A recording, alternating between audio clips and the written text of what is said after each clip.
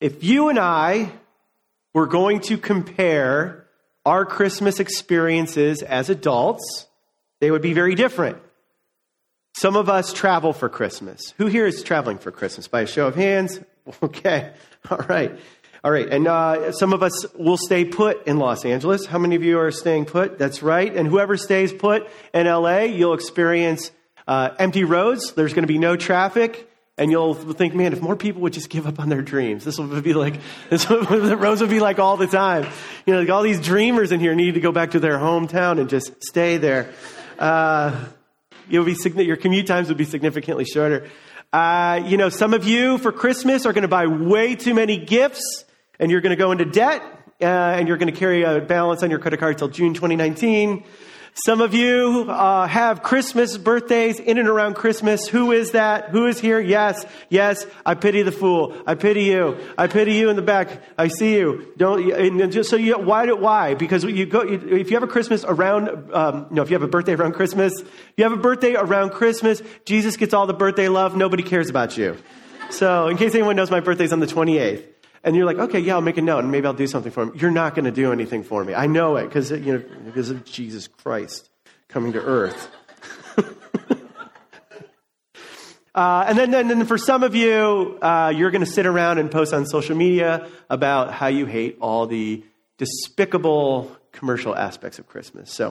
But I imagine if we were to compare our experiences as children, for those of you that grew up with Christmas, I would imagine that we would have a ton in common.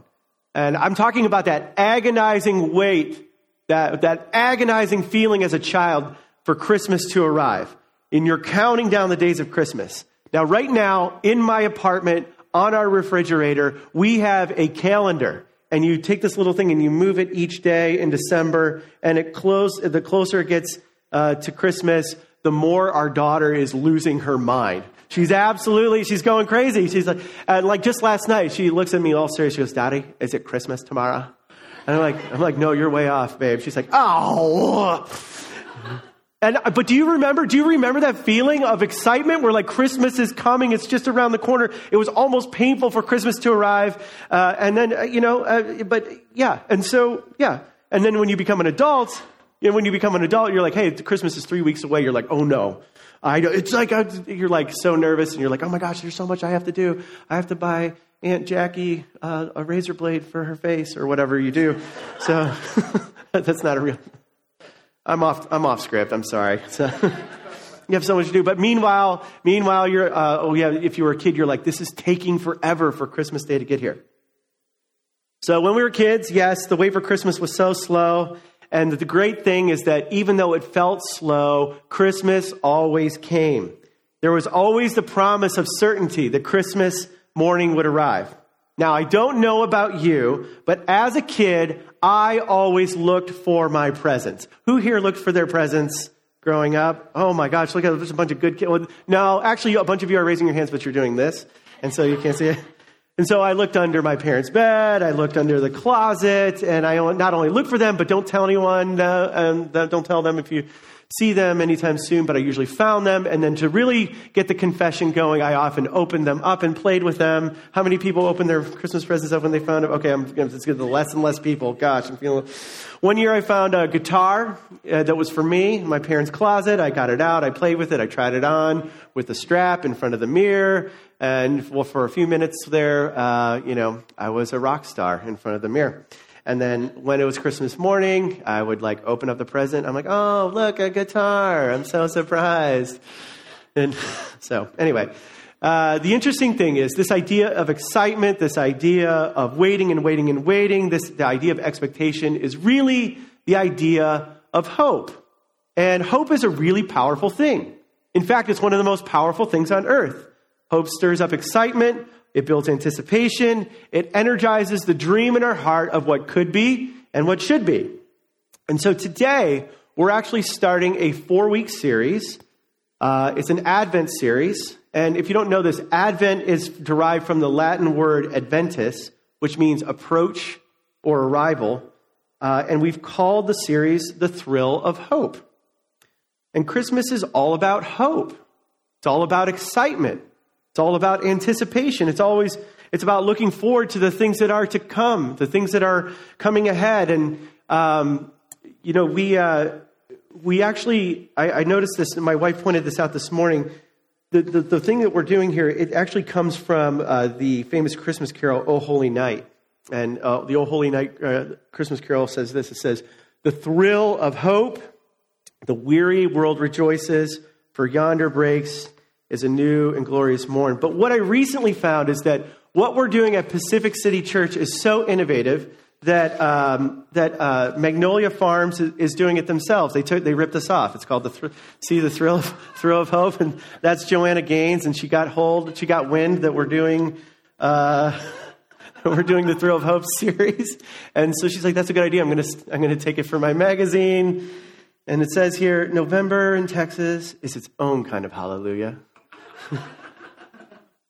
So anyway, we're inspiring people around the country. Just wanted you to know that. So, but yeah, the thrill of hope, the weary world rejoices, for yonder breaks a new and glorious morn.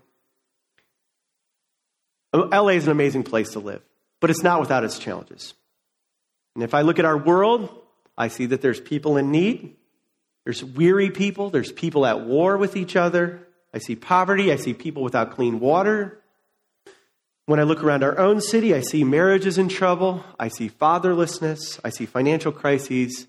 Yet hope is still possible. Hope is still something that can happen. Hope remains. It's something that's real.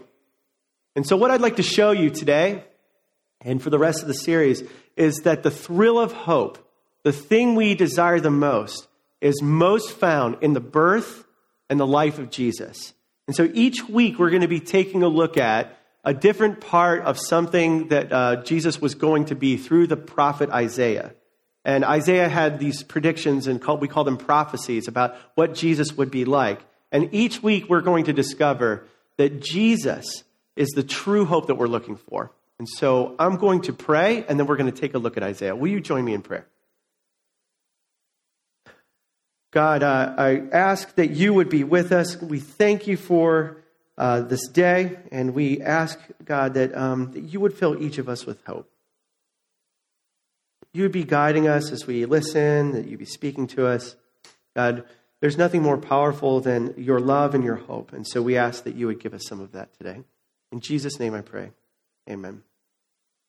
Well, today's talk is called Wonderful Counselor. And we're going to be taking a look at a few verses from Isaiah. Now, Isaiah was a prophet who lived a long time before Jesus, and he predicted Jesus' birth and what Jesus would be like. And here's what we read in Isaiah chapter 9. It says this: "Nevertheless, there will be no more gloom for those who were in distress. In the past, he humbled the land of Zebulun and the land of Naphtali, but in the future, he will honor Galilee of the nations, by the way of the sea beyond the Jordan. The people walking in darkness have seen a great light. On those living in the land of deep darkness, a light has dawned. You have enlarged the nation and increased their joy. They rejoice before you as people rejoice at the harvest, as soldiers rejoice when dividing the plunder. For as in the days of Midian's defeat, you have shattered the yoke that burdens them, the bar across their shoulders, the rod of their oppressor. Every warrior's boot used in battle and every garment rolled in blood will be destined for burning, will be fuel for the fire. For to us a child is born, to us a son is given, and the government will be on his shoulders. And he will be called Wonderful Counselor, Mighty God, Everlasting Father, and Prince of Peace. Of the greatness of his government and peace there will be no end. He will reign on David's throne and over his kingdom, establishing and upholding it with justice and righteousness from that time on and forever. The zeal of the Lord Almighty will accomplish this." Amen. Now, to set the context for Isaiah 9, you could flip a couple chapters back to Isaiah 7 if you wanted to, and you would see that there was terrible leadership in the nation of Judah. Things were going really bad. People were becoming more and more desperate, which led to greater and greater desolation and desperation, and more gloom and darkness over the land. Now, if there's one thing that we discover about the God in the Bible, even if we don't know that much about God, even if we don't know that much about the Bible, it's that God is a God who rescues. Now, whenever we see someone living in darkness or a dark place, whenever God finds people living in desperation or gloom, he formulates a plan to rescue people. We see this everywhere in Scripture. So God is not this distant, disconnected person somewhere up in heaven who's saying, hey, buddy, you blew it. You messed up. Sorry, you don't get a second chance. I told you what to do and you didn't do it. You've made your bed. Now you've got to sleep in it. Not with God. The God of the Bible is always at work, hatching up a scheme to rescue people. And so let me be clear. God doesn't ignore the darkness. God is not able to see the darkness or pain in the world. He definitely sees everything. Yet again and again, he is rescuing people and helping people who are in need. And one thing you need to know about God this Christmas season, whatever desperate situation you're in, even situations of your own making, maybe you've done something that's stupid. Maybe you have done something that you shouldn't have done. Maybe you've hooked up your lives with someone, the wrong kind of person. Maybe you've gotten addicted, or you've rejected the counsel from people that said, if you do this, it will end in disaster. And what do you know? It's ended in disaster. The one thing you must know about God this Christmas is that God always has his hand out to you. He wants to rescue you, and he wants to bless you. It's true. No matter what you've done, God's desire is to bless your life. Always. He not only wants to rescue you and me, he wants to rescue people around the world who are living in darkness. God wants to rescue people and bless people around the world who are hurting, people who are broken, people who have no recourse, and people who have been taken advantage of. Now let this truth sink into the subterranean levels of your heart. God is a rescuing God. A God who is committed to doing you good. And also, did you know this? Did you know that God is into strategy? He's very strategic. Did you know that? He's constantly strategizing, constantly scheming in his infinite wisdom to constantly figure out ways to get you and me and the rest of the world to turn fully back to him so that we can be healed and we can be blessed. So how does God rescue people who are in darkness? Well, this is the hard part. God humbles us. The way of rescue is that God humbles us. Look with me in chapter 9, verse 1. Isaiah said this, when we just read this, but I'll read it again. It says, nevertheless, there will be no more gloom for those who were in distress. In the past, he humbled the land of Zebulun and the land of Naphtali, but in the future, he will honor Galilee of the nations by way of the sea beyond the Jordan. Now, Isaiah mentions 3 areas that will be honored, all areas that are in and around Galilee. Now, if you don't know anything about Galilee, Galilee is the place where Jesus was raised. He was born in Bethlehem, but he was raised in Galilee. And Galilee was the most despised area in the nation that day. And even Jesus used to be shamed by people because he was from Galilee. And this is mostly because Galilee had been influenced by outsiders, and those outsiders had affected the Jewish culture. But Isaiah promises here that the despised area of Galilee will become the area of first honor. But what we see also in verse 1 here is that there's a consistent pattern in Scripture. And this is really hard to hear, but that we must be brought low through failure. There must be humiliation, shame, and trial before we can be exalted. We need to be made weak before we can be made strong and feel God's power. We need to become poor before God can make us rich. You see, God, like I said before, God always, always, always wants to bless us. He always wants to show us grace. But he can't do that if we're prideful, if we're proud, or we're living lives independent from him. It's not possible. Now, if you're any reasonable human being in this room today, you're going to say, well, must it be this way? Must I actually be humbled and humiliated? Must failure overcome my life for me to get close to God? Is it required that I hit rock bottom before God can do something? Do I have to be painted in the corner in order for God to help me? Well, unfortunately, the answer is usually yes. Because it's often said that our spiritual lives can bear anything except prosperity. prosperity affects us negatively because when we're doing great and life is humming along and there's no problems and we're fat and happy and everything is smooth sailing, we usually become independent and self-sufficient. But it's when we fall on our faces and when we see that we're unable to manage a crisis or a problem in our lives, when we face something that's too big for us to handle on our own, that's when we look beyond ourselves to God. And the truth is, I've been in ministry of some kind for over 15 years. The overwhelming majority of us, and I've seen this, the overwhelming amount of people who have come to faith, in Christ, or have come back to faith in Christ, have done so during a crisis. And the overwhelming majority of people who draw close to Christ because of a crisis, because of a health problem, because of a loved one who gets sick, or a cancer, or a heart problem, or a child who has a life-threatening illness or problems getting pregnant, or someone who has an unwanted pregnancy, a separation, a divorce, some kind of broken engagement or a legal problem, addiction out of our control, all these things, this feeling of emptiness and dissatisfaction, it often happens. The crisis often facilitates a connection to God. And this is the biblical pattern. We are brought low so that Christ can be exalted and he can help us. So are any of you down right now?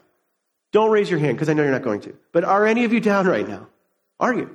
Are you down? Do any of you feel like you've hit bottom? Has your life blown up because of something that you've done or some sort of circumstances outside of your control? Well, I want you to listen to me. Hitting the bottom is not the worst thing that can happen to you. Being humbled and humiliated in front of others is not the worst thing. The worst thing is missing an opportunity that God is presenting to you. That you have to be a genuine, authentic person in a relationship with Jesus. And if this is you, I encourage you to take a step back. Just take a step back and take a look at the circumstances you're in and try to figure out what God may be trying to communicate to you through your circumstances. Don't run away from what God might be doing. Don't try to run and escape. Don't try to fill your life with some sort of garbage to numb the pain. This is a golden opportunity for you to get real with God, to really find him and get in touch with what's happening in yourself. And that you can know that you know in the depths of your soul that he is there for you, that he really draws near to people who are brokenhearted. Now, I will say this. The Bible speaks of a different way to be humbled. And the other way forward is it's voluntary. It's voluntary humility. Voluntary humility is when we choose to put ourselves in the humble position. And this is the life that Jesus chose. He constantly chose a life of humility. He gave up his divine rights. He didn't try to hold equality with God. He took on a human body. And then he came into the world as a man, a poor man, a servant, serving people. And then he hung on a cross for our salvation. And then to receive God's grace, God either humbles us or we humble ourselves. So how do you actually voluntarily humble yourself? How do you do this? Instead of having to be humbled by God, how do you do it? Well, I think I'd like to give you 2 practical suggestions of ways that you can humble yourself. You ready? Here's the first one. Okay, the first one's this. Rather than do this, just tell on yourself. Tell on yourself rather than being found out. If you're sleeping with your boyfriend or girlfriend, if you're outside of marriage, if you have a drinking problem or a gambling problem or an eating problem, this is the time of year to have a spending problem.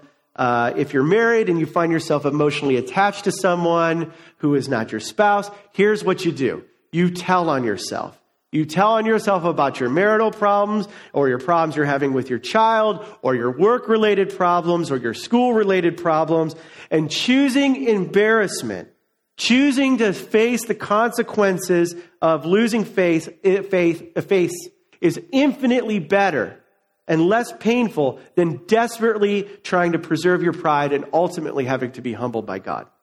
And let me ask you a personal question. When was the last time you told on yourself? When in the last few months did you told on yourself about something that might cause you to be embarrassed or lose face? And have you said to anyone, I have an incredible problem with this, gossip or anger. I find myself more and more irritable. I'm having a struggle with this sin or that sin, I would ask you to pray for me. And would you continue to ask me if, how things are going with this? And the way we get healthy, the way we change, actually, is by talking to a trusted friend, we talk to a spouse who will listen, or we talk to a Christian leader. How long has it been since you told on yourself and you humbled yourself by confessing to someone else? It's one thing to confess to God, which is really important, but what you will find is when you confess to another human being, it is so freeing. It frees you in a way that is totally different. So that's one way. The second way to voluntarily humble yourself, besides telling on yourself, is to serve someone, especially someone who's in deep need or even in deep darkness. So you come alongside someone this Christmas season who's suffering. For instance, instead of purchasing a ton of unnecessary things for every family member, why not give gifts to children or families who have no gifts at all? I mean, that would be something you could do, but you could serve your way, and lowering yourself, it helps. But sadly, most of us don't choose the way of voluntary humility, and so humility is pushed upon us in the involuntary way. But that's not just how God rescues. How else does God rescue? Well, he not only humbles us, but God shines light into dark places.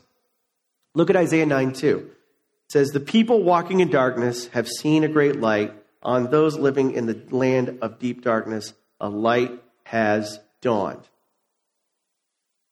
Now notice that God initiates this. People walking in darkness don't produce light on their own. They aren't responsible for creating light. Instead, totally apart from us, totally apart from anything we can do, light just appears. Light is always a gift of God. Now, what does it mean to live and walk in darkness? Well, the Bible uses this darkness thing as a symbol in many different ways. One of those things is hopelessness and despair. And then I think of people this Christmas who have suffered the loss of loved ones, or people. Those are people who are sitting in darkness. I think of people who are desperately ill, or they have children or a family member or someone close to them who are desperately ill.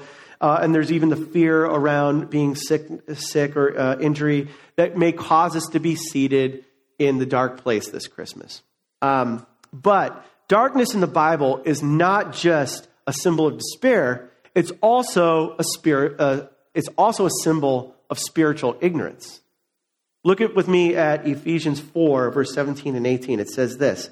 It says, "So I tell you this, and insist on it in the Lord, that you must no longer live as the Gentiles do in the futility of their thinking. They are darkened in their understanding and separated from the life of God because of the ignorance that is in them due to the hardening of their hearts." There are many people in Los Angeles, particularly educated people in universities, people who have great positions in the entertainment industry, or they're working law firms or corporations. Many people who are saying this Christmas season, "I can't believe in Christ because I know too much. I'm too smart. I know too much." The attitude of many people in Los Angeles is, "I'm too smart to believe." And you see, there is an underlying message, especially in Los Angeles culture, that Christianity is for uneducated people, for the gullible, for the unenlightened. And it is so archaic to be a Christian. It's so medieval to consider yourself a serious Christian. And sure, it's okay to go to a Christmas Eve service now again and hand out Christmas presents and maybe have a Christmas tree in the corner, but it's absolutely primitive to be a serious Christian. And that is the popular portrayal of religion in America. Even in our language. Think about our language. We see the underlying prejudices of our culture. Even the way we talk about faith and unbelief. We say the atheist has honest doubts, but the believer has blind faith. Not blind doubts and honest faith. We don't say the atheist has blind doubts and then the believer has honest faith. We talk about honest doubts and blind faith. But did you know that in people's more honest moments, some of the world's greatest atheists confessed that they doubted their doubts?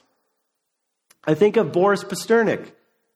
He's a famous atheist, and he wrote Dr. Zhivago. Maybe you've heard of it. He once wrote, "I am an atheist who has lost his faith." And frankly, I don't want to like criticize him for this, but I get it. I understand what Boris is saying. I don't think there's anything contradictory about this. I think there's no paradox here. Atheism is a matter of faith. It rests on the belief, not on the certainty, but on the belief that there is no God. There's no proof. There's no scientific proof. There's no philosophical proof that there is no God. The atheist's decision is a matter of faith. And even if an atheist doesn't realize that, they are exercising faith in their unbelief, there comes a time in people's lives when they must exercise faith in the belief that there is no God.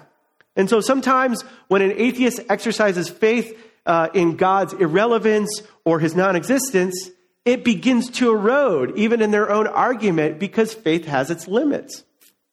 And there's a man, his name is Doug Coupland, who was an atheist. He wrote a book back in the 90s, and it was called Life After God. And here's what he said in the book.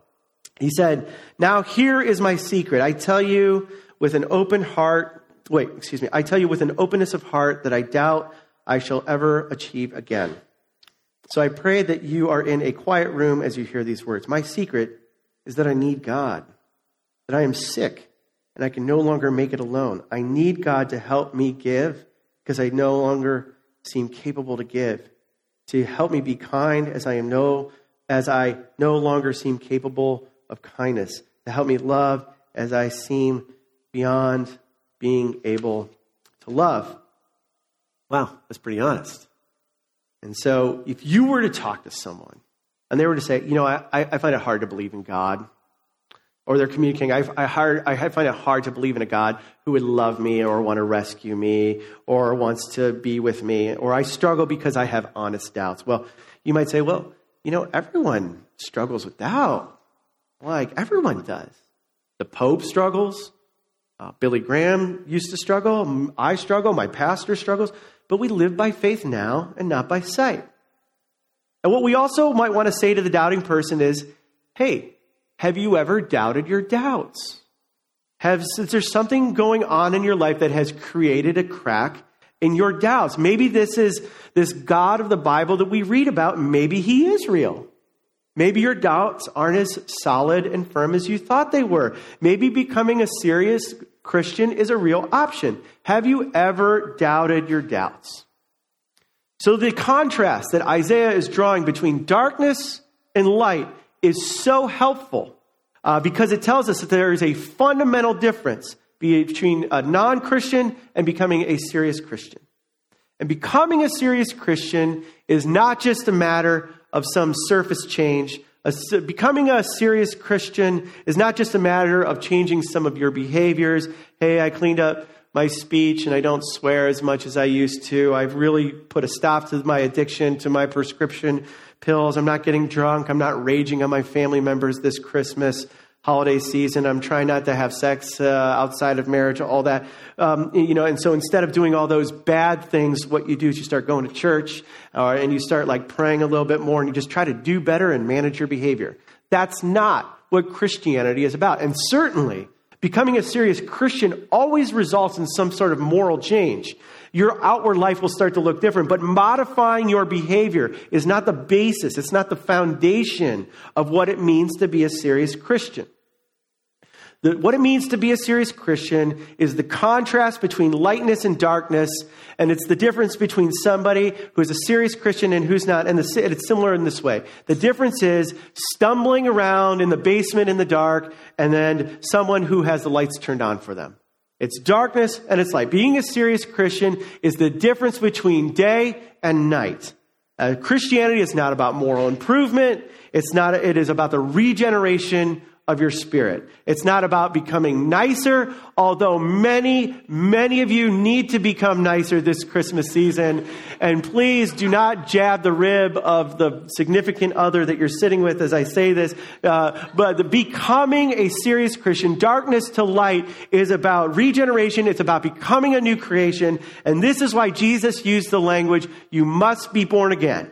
Becoming a Christian means that you will have a totally different mindset in your heart and in your mind and in your soul as you conduct your work, as you interact with the people that you live with. Everything changes because you've been spiritually awakened to a new world about the way the world should be and about the way the world could be. And by God's grace, this is what will happen. So the question is this: do you see that contrast in your own life? I used to be in darkness, but now I'm in the light. The lights came on for me in terms of my relationship with God. I'm living in a new realm right now. I'm transformed. I think differently about the way the world works. Becoming a serious Christian is radically different because it doesn't just change our little petty behaviors. Becoming a serious Christian is radically different from the rest of the world because we've experienced a spiritual awakening in our soul. So how else does God rescue? Well, he humbles us, he shines light in the dark places, and then God beats the odds. Remember what God has done. That's what verse 4 is all about. Remember what God has done. And it says in verse 4, it says, "For as in the day of Midian's defeat, you have shattered the yoke that burdens them, the bar across their shoulders, the rod of their oppressor." Now, in the day of Midian's defeat, this is actually a reference of the story of Gideon. And maybe only some of you have heard of the name Gideon because you stayed at a Marriott hotel. And when you went to the night dresser and you open the door right there and you see there's a Gideon Bible waiting there for you, it's been placed there by the Gideons. Well, the story of Gideon is much more than pawning off hardcover Bibles to unsuspecting tourists. The story of Gideon is a story of hope. It's a story where you beat all odds. And if you don't know the story, it's this. Gideon had 300 men, and he faced an army of tens of thousands of Midianites, and he won. And the story of Gideon is a story of hope in God alone. And there's no human reason why Gideon should have won the battle, but he did. There's no reason sometimes in the world why things are working out the way they are, but it's because God beats all the odds. God can defeat your enemy no matter how big they are. No matter how big the enemy is, God does miracles. He does miracles of healing. He does miracles of rescue. He does miracles of restoration. And friend, if you are in a dark place right now, if life has dumped a dump truck full of lemons all over you and there's no way that you can make lemonade out of all those lemons, God has handed you a set of circumstances that is too much. If you want to regain hope, here is something super practical that you can do. Start reading and meditating on the Bible. The whole Bible breathes of the message of hope. It's full of hope. It says, remember what God has done. It has stories of hope for most people. I'm reminded of the story of Joseph. The story of Joseph is a story of hope for people who have radically dysfunctional families. It says it doesn't matter what your family was like or how screwed up they were. There's hope for you. I'm reminded of the story of Samson. The story of Samson is a story of hope because when we've wasted our potential and when we've become a tragedy, I'm reminded of the story of the Apostle Peter. The Apostle Peter is a story of hope when we've blown it and we've betrayed everything and everyone we believe in. And I'm reminded of the story of Bathsheba and Tamar and Rahab, the story of Tamar and Rahab and Bathsheba, all female ancestors of Jesus Christ, all prostitutes, all adulteresses, all changed and became huge heroes in the Bible, and they worked with God to change the world. It doesn't matter how bad your circumstances are. You can be a rape victim, you can be utterly unchurched, or you can be a million miles away from God, and God's grace can triumph. God will win over your circumstances. Period. You can clap. We're clap. Yeah, guys, okay, cool. Thank you. This side of the room. You guys are slacking. I'll give you an opportunity in a little bit to clap. Okay. How do I know that God wins, that God rescues?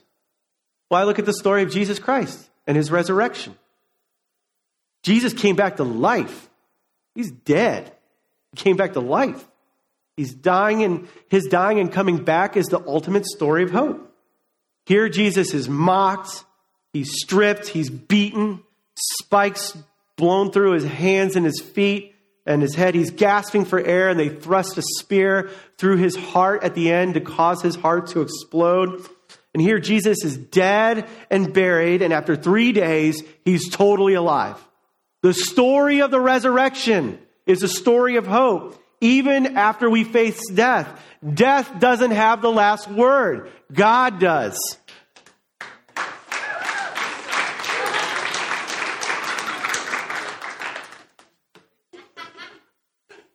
Do you get what I'm saying? Do you get what I'm saying? When we read the Bible, you allow the hope of Scripture to fill your soul with joy. God can beat the odds. God can beat any odds. He can beat the odds at the border at Mexico, in Afghanistan, in Washington, D.C., in the American economy, in your life, or in the life of a loved one. He can do that.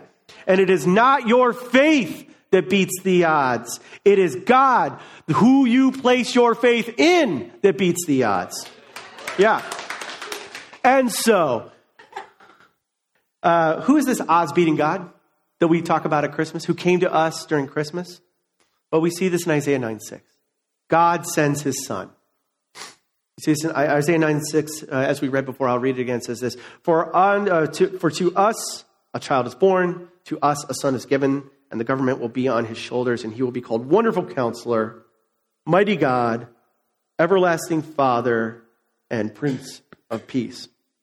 Now, when we hear the words Wonderful Counselor referring to Christ, I don't want you to think of an infinitely large therapist. Most of us in the 21st century, we try to therapeutize everything. Therapists are great. We use therapists. We have a few that actually attend Pacific City Church. But a counselor in this time was someone who, along with the prophets and the priests, would reveal God to people. And back when this was written, in this culture, counselors were sages, and they are the ones who reveal God's wisdom to people, especially to God's chosen king over Israel. But unlike human counselors, the counselor in Isaiah 9:6 gives wisdom that doesn't fail. Jesus actually offers real counsel to real people that is eternal. He offers it to people who live in Santa Monica. He offers it to people who live in Sherman Oaks, people who live in West Hollywood, and dare I say, he offers counsel to people that live in Orange County. And so, Jesus' counsel, it's always going to be fruitful. It will always be effective, and it won't be there will be no mistakes in it. And you might be in a very difficult set of circumstances right now. You might be experiencing financial problems, or you might be experiencing a problem with infertility. We can get through anything that the world throws at us if we listen to the wisdom of the Wonderful Counselor, because a word from him in the Scripture, or a word that comes to our minds or our hearts through the power of the Holy Spirit, will help us to get through anything. The son to be born that Isaiah called Wonderful Counselor means that the counsel is coming from the Son, from the Messiah, that this type of counsel is so good, so right, it will inspire awe. It will create surprise. It will create excitement. And dare I say, it will create a thrill of hope for all those who feel lost. And when we hear from Christ, what we hear from Christ, this wisdom I'm talking about, the wisdom we hear from Christ, what we hear, it goes beyond the smartest and wisest wisdom that your yoga instructor will give you, that your favorite social media influencer will give you, what Joanna Gaines might say. It is so smart, so clear, bigger and better than the best book we've ever read. It exceeds all human capacity. And when you hear a true word from Jesus Christ, when you read it in the Scriptures, or you sense his wisdom coming to you by the power of the Holy Spirit, it creates a sense of awe because it's so right, it's so clear, and it's so comforting. And this answer, this counsel, this advice goes so far beyond anything we might have thought of on our own. And this Christmas, there are people all over this world who are sitting in darkness. And many of us even find ourselves sitting in darkness ourselves. But God, in his infinite love and grace, wants to shine light into those dark places. The miracle-working God of the Bible that we serve wants to give us hope for those who are in darkness. And God grants astonishing wisdom. He gives amazing revelation to any of you who might seek to have that light in your place of darkness. And so, this Christmas, I want you to be reminded that of all that God has done and all that God's going to do, all that he is and all that he could be. God is always in the business of reminding us who he is and what he can do. And often we need to be reminded of this because it instills hope. We need to be reminded of what he can do. So who is he? Well, it's more than just these 4 names. I mean, we've read about 4 of them. There's Wonderful Counselor, Mighty God, Everlasting Father, Prince of Peace. There's more than just these 4 that mentioned by the prophet Isaiah that we can draw on that give us hope. So here's who he is. I'm going to read some of these things to you. And you can feel free to get involved if you want to. All right? Here's who God is. This is the God who came to us over Christmas. He is the first and the last, the beginning and the end. He is the keeper of creation and the creator of all. He's the architect of the universe and the manager of all time. He always was, always is, and always will be. He's unmoved, unchanging, undefeated, and never undone. He was bruised, but brought healing. He was pierced, but he's pain. He was persecuted, but he brought freedom. He was dead and brings life. He was risen to bring power, and he was raised to bring peace. The world can't understand him. Armies can't defeat him. Schools can't explain him, and leaders can't ignore him. Herod couldn't kill him. Nero couldn't crush him. The New Age can't replace him, and Oprah can't explain him away. Remind yourself that he is light, he is love, he is longevity, and he is Lord. He is goodness and kindness and faithfulness, and he is God. He is holy and righteousness and powerful and pure. His ways are right. His word is eternal. He is unchanging, and his mind is on us. He is Savior, our God, our peace, our joy, our comfort, our Lord, and he rules over our lives. And you know why I serve him? I serve him because his bond is love. His yoke is easy, his burden is light, and his goal is abundant life. I will follow him because he is the wisdom of the wise. He's the power of the powerful, the ancient of days, the ruler of rulers, the leader of leaders. His goal is a relationship with me. With me. He will never leave you. He will never forsake you. He will not mislead you, never forget you. He'll never overlook you. And he will never cancel an appointment in his appointment book. When you fall, he will lift you up. When you will fail, he will forgive you. When you are weak, he will be strong. When you are lost, he's your way. When you're afraid, he's your courage. When you stumble, he will steady you. When you're hurt, he's going to heal you. When you're broken, he will mend you. When you're blind, he will lead you. When you're hungry, he will feed you. When you face trials, he is with you. When I face persecution, he will shield me. When I face problems, he will comfort me. When I face loss, he will provide for me. And when we face death, he will carry us all home. He is everything to everybody, everywhere, all the time, in every way. He is our wonderful counselor, our mighty God, our everlasting Father, and our Prince of Peace. Amen? Amen. Please stand. Please stand with me. Brothers and sisters, this is the God that you belong to. And don't you forget it this Christmas.